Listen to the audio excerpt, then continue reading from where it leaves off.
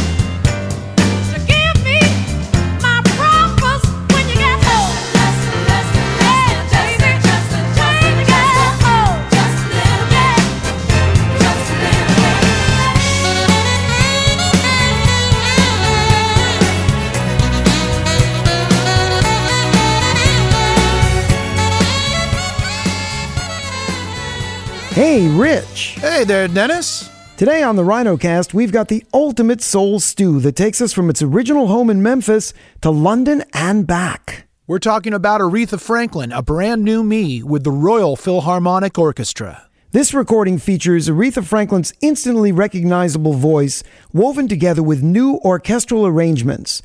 The Royal Philharmonic Orchestra recorded the music at Abbey Road Studios in London with brand new backing vocals led by Grammy Award-winning singer Patti Austin. Our guest is James Williams, the managing director of the Royal Philharmonic Orchestra, and he's going to walk us through the steps they took to create this new masterpiece. Would you introduce yourself, please? My name is James Williams. I'm the managing director of the Royal Philharmonic Orchestra. And James, what are your duties as managing director? My day-to-day duties at the RPO are very much focused around future planning for the orchestra, strategic planning for the orchestra, and very much around artistic direction as well. So I spend a lot of my time working with our conductors and our soloists, and indeed members of the orchestra, planning artistically what we will play in our concerts in London, in the UK, and indeed internationally. So you're like the A&R guy for the Royal Philharmonic Orchestra. Indeed, that's the really exciting part of the job. The less exciting part of the job, of course, is the business side. The Royal Philharmonic Orchestra has a very, very storied past. The orchestra just celebrated its 70th anniversary, actually, in 2016. And it's an orchestra that I admire hugely. It really has one of the most diverse programs of activity of any orchestra in the world. The orchestra's history started back with Sir Thomas Beecham, who was the orchestra's founder, a very famous British conductor in 1946. And he wanted to create the Royal Philharmonic Orchestra, in effect, as a super orchestra of London. This organisation has constantly reinvented itself. Projects such as the one we've done together with this album, A Brand New Me, Aretha Franklin, I think just kind of demonstrates that this is an orchestra that really is thinking for the future and isn't afraid to kind of break down those boundaries of music that so many people like to put up. How did A Brand New Me enter your world? Well, it actually entered our world through the two producers of the album, Nick Patrick and Don Reedman, two fantastic men that we've worked with on a couple of other albums. And they came to us with this fantastic concept of taking Aretha Franklin's voice from these iconic songs of hers over the past 4 decades and remoulding them with a symphony orchestra. And we've done this a couple of times with a couple of albums with Elvis Presley to huge effect, actually. And so we said, well, why not? Let's give it a go and see what we can produce. How did you work in tandem with the producers to set up the sessions and go about the work? We're very, very much in Nick and Don's hands, as well as in the arranger's hands, because everything, of course, is about the quality of the arrangements for the orchestra. And we worked with a fantastic man called Steve Sidwell and a number of other colleagues who created these luxurious and fantastically radiant arrangements that you hear on the album here. And so I must give most of the credit to them, actually, because they do all that background work and preparation work so that when the orchestra comes into the studio on the day, in effect, the really hard work has already been done.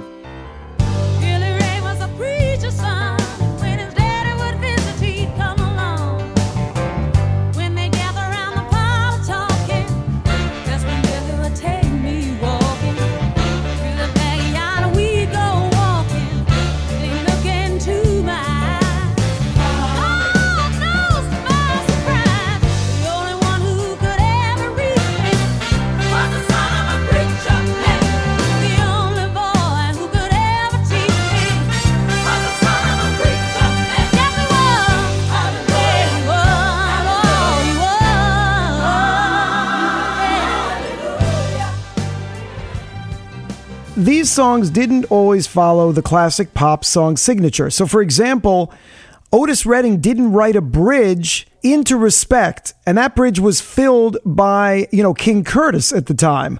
So can you pick one or two other things in the arrangements that when they got to you required that kind of orchestration?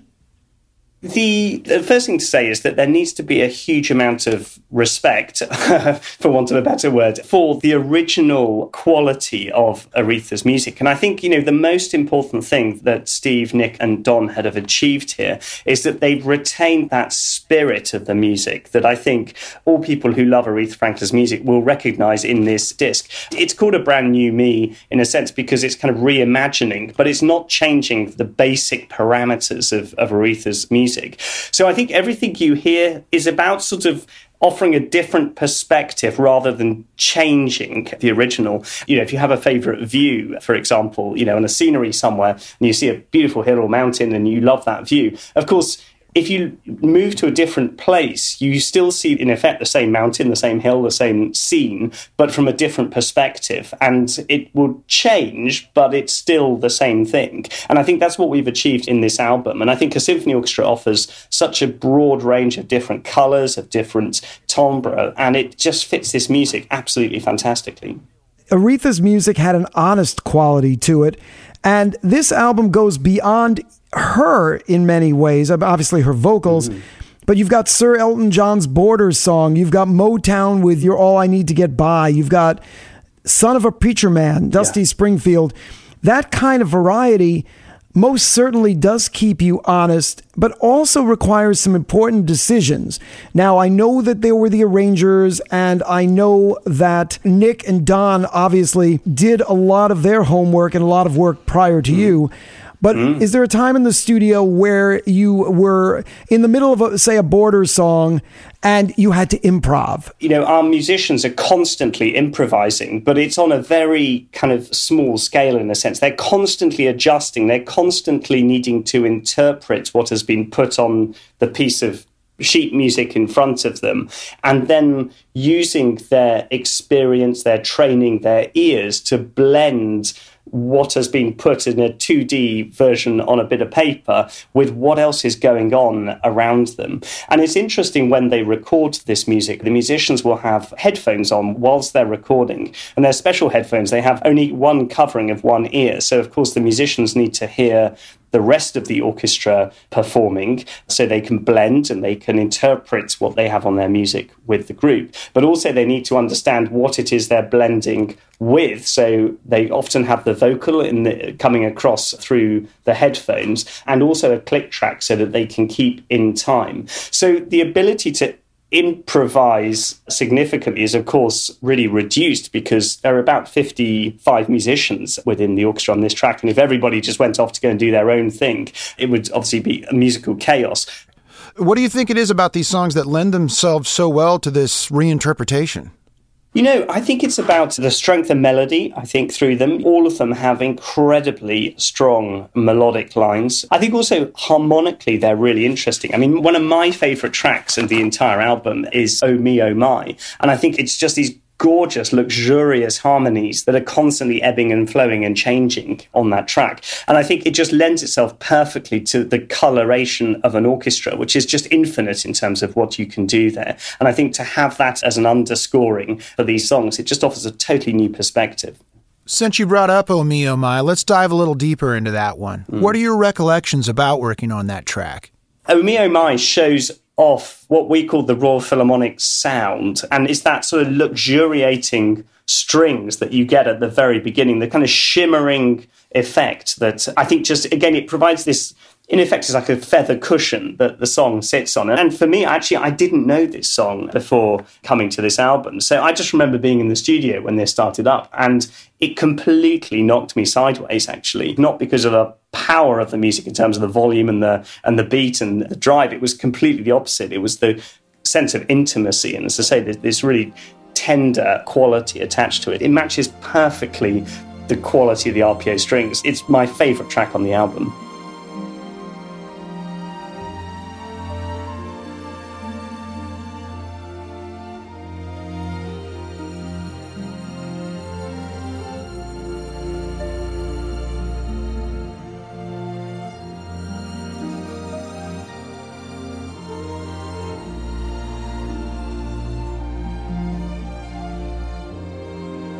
To make you laugh, I would be the fool for you. Although the people turn and stare, I really don't care. I would give my everything to keep you, boy. It breaks my heart when you're not there.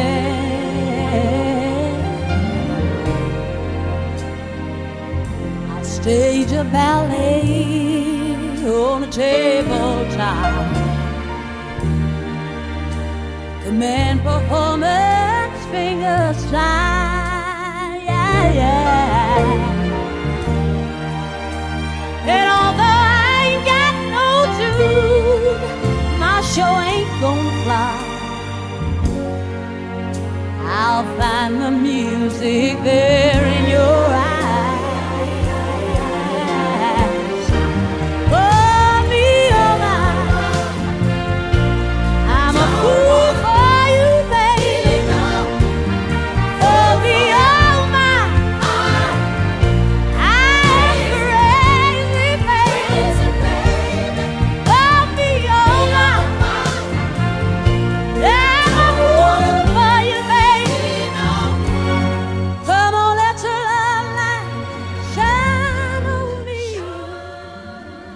I am certainly curious to know what it was like to work in Studio One, where so much great orchestral music has been recorded. Abbey Road Studios, for those listeners who don't know Abbey Road Studios, if you Google Abbey Road Studios, it looks like a very mundane, small building from the outside, actually. But it's a little bit like Willy Wonka's chocolate factory when you go in. It just opens up a whole new world in there of large studios, of small editing suites, and it's operational sort of 24 hours a day. It's phenomenal to see what's going on in there. Studio One is the largest studio in Abbey Road. It can fit an orchestra of over 100 people in there, and all of the very, very big Hollywood soundtracks have been recorded in there. Films like Star Wars and Gladiator Gladiator and films like this, all the really big iconic movies. When the red light is on, the orchestra has to absolutely perform because time is money in those environments. And so whilst it feels a huge privilege to be in there, it is a very pressurized environment for everybody.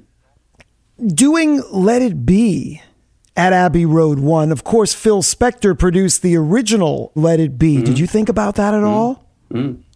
Oh, absolutely. When you walk into Abbey Road Studios, there's a huge corridor you have to walk along, and on either side of the corridor are just photograph after photograph after photograph of the largest names in pop, rock music, classical music, film music, you name it, everybody's been in there. And it's very salutary, actually, when you come in. I constantly think about the number of people who have walked that corridor, who have recorded in those rooms, who've sat in the cafe and had cups of tea in between sessions. I mean, it really is. It's literally the history of music is within that building. And it is very, very touching, actually, to be in there.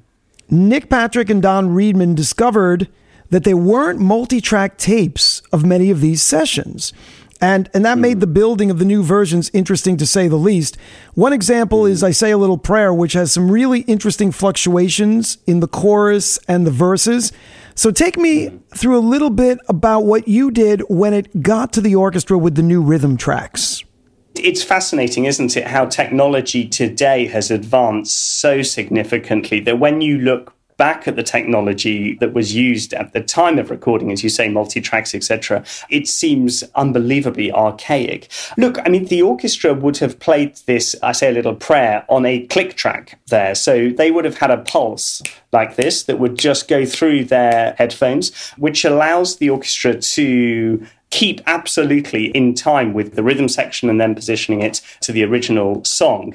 So the conductor is there to be able just to control the ebb and flow where necessary. And of course, the conductor, Steve Sidwell, worked in advance of this on the arrangements. He knew absolutely where those little corners were, that he just needed to hold the orchestra a bit or just needed to take the orchestra forward a bit. And so was able to adjust that ebb and flow so that everybody would play together. So on Think, James, you've got that classic piano riff, right? That's a pounding riff. Then it comes in again. And then it comes in a third time. And then finally it goes bum, bum, bum, bum, bum.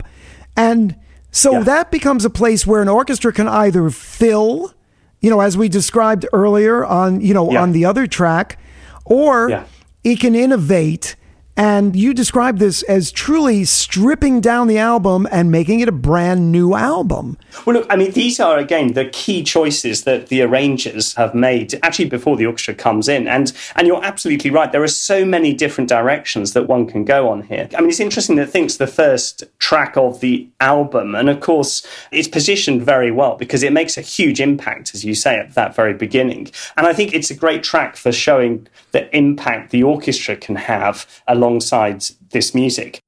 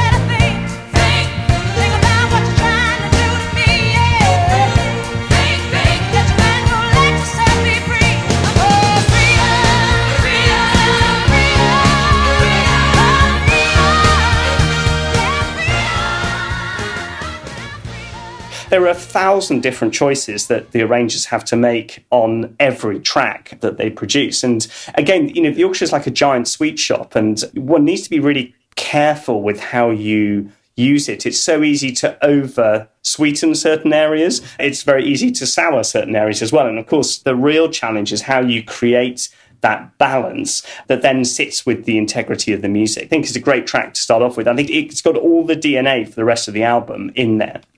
Like you said, time is money in the studio. How many takes, on average, would it require to get the take that you liked? There is no rehearsal for an album like this. So the first time that our musicians see the music is when they're sat down in Studio One in Abbey Road and the red light goes on. Interesting. So there's a massive pressure on the individual musicians, on the conductor, on the arrangers to make sure that there are no mistakes in the parts. Because if there are suddenly mistakes in the part or someone's printed them at the wrong pitch or whatever, that costs money because you've only got the orchestra for a certain level of time. So these things are put together very, very quickly indeed. That's why we need the top team associated with this, and people like Don and Nick are able to manage the time perfectly. So the album was recorded in about 2 days with the main orchestra. That's amazing. Can I tell you something? You're really, really blowing your cover here, James. Oh dear. You're blowing your cover. I mean, most rock bands brag that they did a track a day. They brag about that. Right. Okay. Well, no rehearsals? You know, this is something particularly that London orchestras are very, very famous for around the world. This is why we record so much movie music and video game music here in London. Of course, we have iconic studios. We have fabulous producers and engineers. You know, a lot of this recording work, particularly for movies and video games, comes in very, very late in the production process. And so companies and composers need orchestras to record this extremely fast. And London orchestras are very famous for being able to sight read. So walk into the studio and just read the music. So we'll do probably 2 or 3 different takes for each track. There would be certain sections that producers would ask the orchestra to play. So they would separate out certain instruments for this. And of course, I should say as well, the rhythm section was recorded separately. So we recorded the orchestra separately, and then the rhythm section was recorded separately. And then the producers did their bit to stitch it all together. A Brand New Me pays tribute to the original, but it also introduces it to a brand new audience. Not to mention giving that new audience access to real instruments beyond a synthesizer. And on behalf of the Royal Philharmonic, you must be pleased that you get to do that.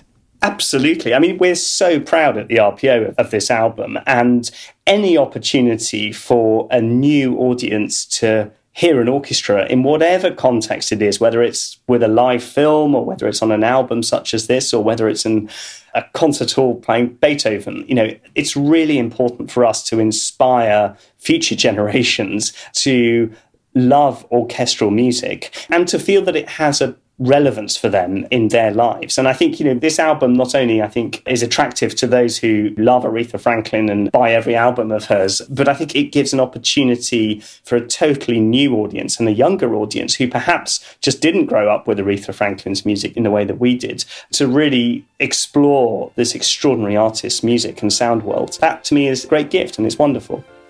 James Williams, thank you so much for your time today. We've appreciated talking with you. It's been an absolute pleasure. I've enjoyed it greatly. This is my same old coat. These are my same old shoes.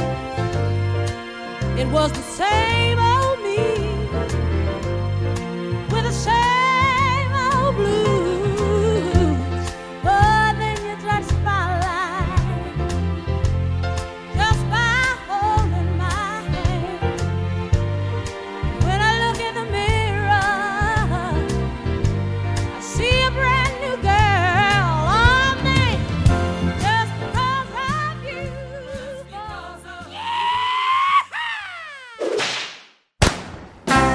Howdy, buckaroos. Circle the wagons and sound the alarm. It's time for the Rhino Roundup.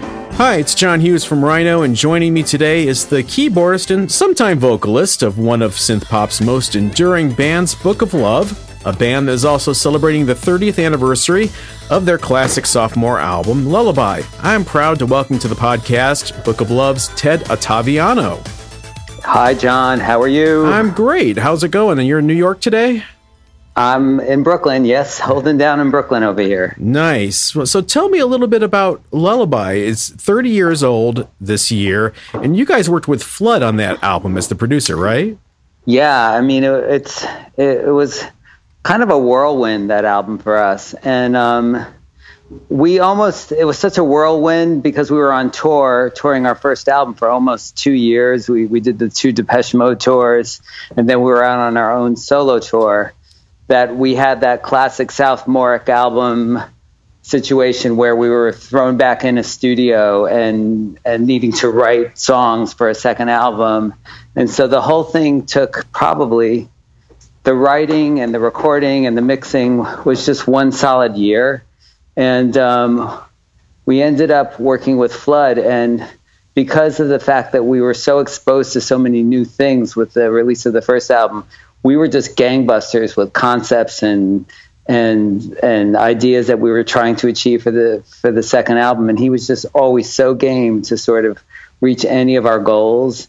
So we did some pretty interesting sort of recording techniques and recorded in sort of various ways that we had never before, all based on his knowledge and his just amazing enthusiasm. And it was a bit of a leap forward because you guys had an orchestra, you had chamber music, or what would you call that? Well, I mean, there's just a number of different tracks that each track we were trying to achieve something different musically. And so we did do a number of different things. I mean, for Lullaby, we actually had a full, it was almost 30 to 40 piece orchestra that we recorded for Lullaby. In addition to a bagpipe player, I mean, anything that we were sort of interested in trying, we sort of made happen. But sort of the centerpiece for kind of a lot of the recording was the fact that we went to St. John's the Divine Chapel, which is in the Upper West Side of Manhattan. It's actually known to be the largest in square feet cathedral in the world. It's an amazing structure. And we recorded the cathedral organ for this track, With a Little Love. And it was just amazing. I mean, we had the cathedral all to ourselves. And from, I think it was 6 p.m. to 6 in the morning. And we just overnight were recorded that track, as well as we were on the organ, playing Whole Lotta Love, Led Zeppelin. I mean, we were just kind of taking advantage of the time, I guess. Taking advantage of the fact that this is a once in a lifetime moment here. And so, we think so fondly of Flood. And the thing that was kind of almost our favorite memory is that because he had so many experiences himself, he's English, and so he had so many experiences working in Europe on various recordings that he took us to Hansa Ton Studios in Berlin to mix the album. Oh, and you're a huge Bowie fan. I bet you love that. Like you are. Yes. Yes, I am. And oh my God. I mean, it was it was just thick. The studio was just thick in atmosphere. And, it remains a highlight for the four of us. Well, obviously it paid off because it was your highest charting album at the time, and it also had your first Hot 100 chart hit, an MTV hit with Pretty Boys and Pretty Girls. And, I think you guys don't get enough credit. That was one of the first songs to really tackle the AIDS crisis. Yeah, I mean, what happened is that, we live in New York City, and it's, we don't have to say how hard hit, New York and San Francisco were initially, with the AIDS crisis. And it was probably the mid 80s. So we were on tour when we got back to New York, in 87. You could really feel the fallout that was happening from this epidemic, and it really was hitting close to home for us. Many of our friends and our peers had been hard hit by it. So we felt there was no way to not address it, and that's the way that we do it. We do it with our music. And so I mean, it always had kind of like a 2-jag sort of feel, that song. On one level, it's very melodic and very upbeat, but then there's a subdued undertone to the whole thing as well. So you can read it however, with whatever Rorschach test you want. Well, it's very much like, I would say, like ABBA. You have this really catchy, danceable tune with this underlying sense of melancholy to it. And it was such a huge dance hit, and I remember it being a dance hit with the mix of Tubular Bells interpolated at the beginning. How did that idea come about?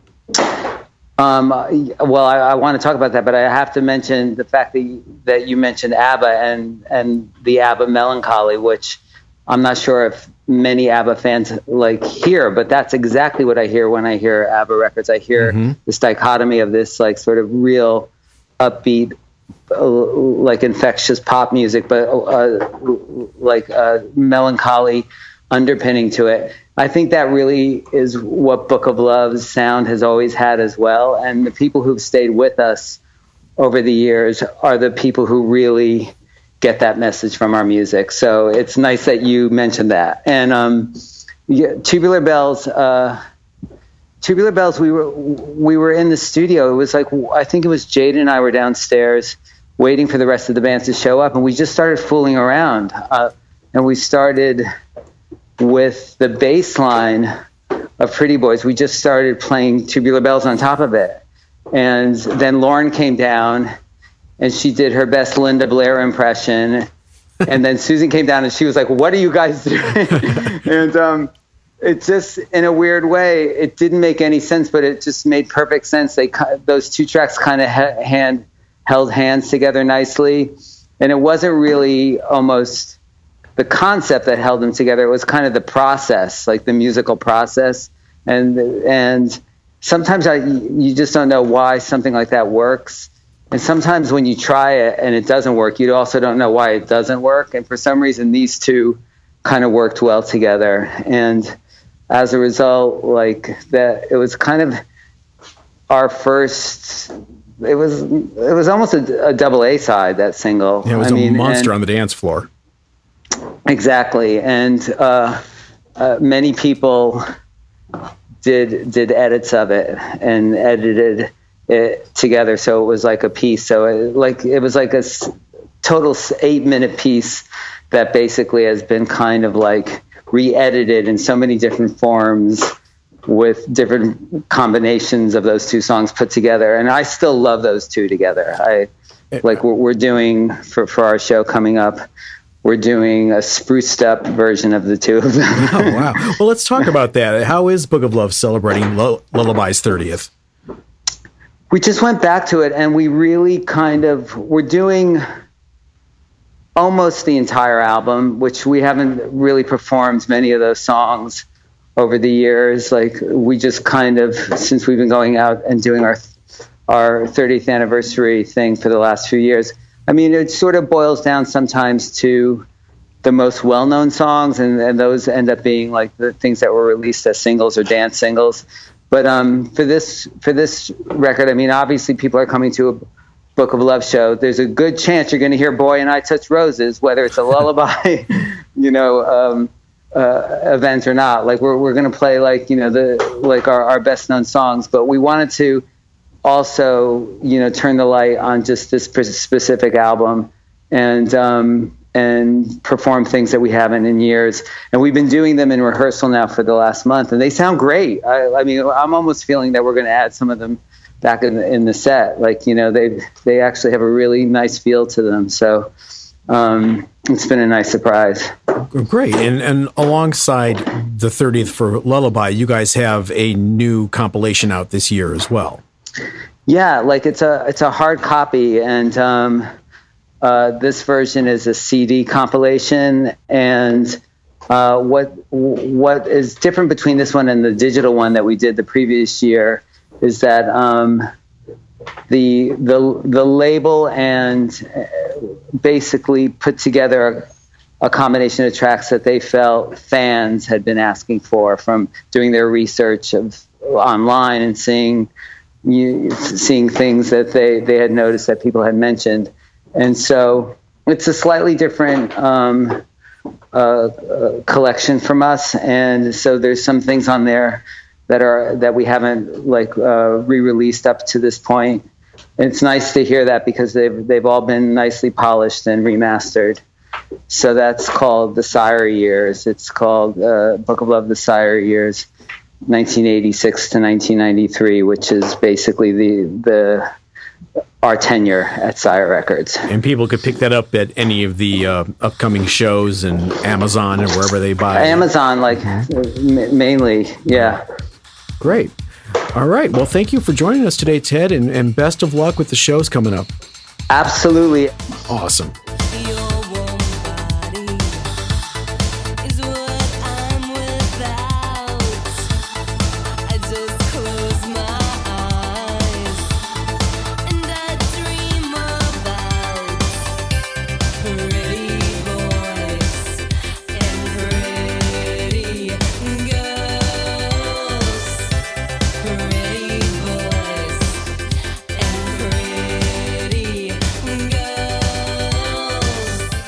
Thanks very much for tuning into the Aretha Franklin, A Brand New Me Rhinocast.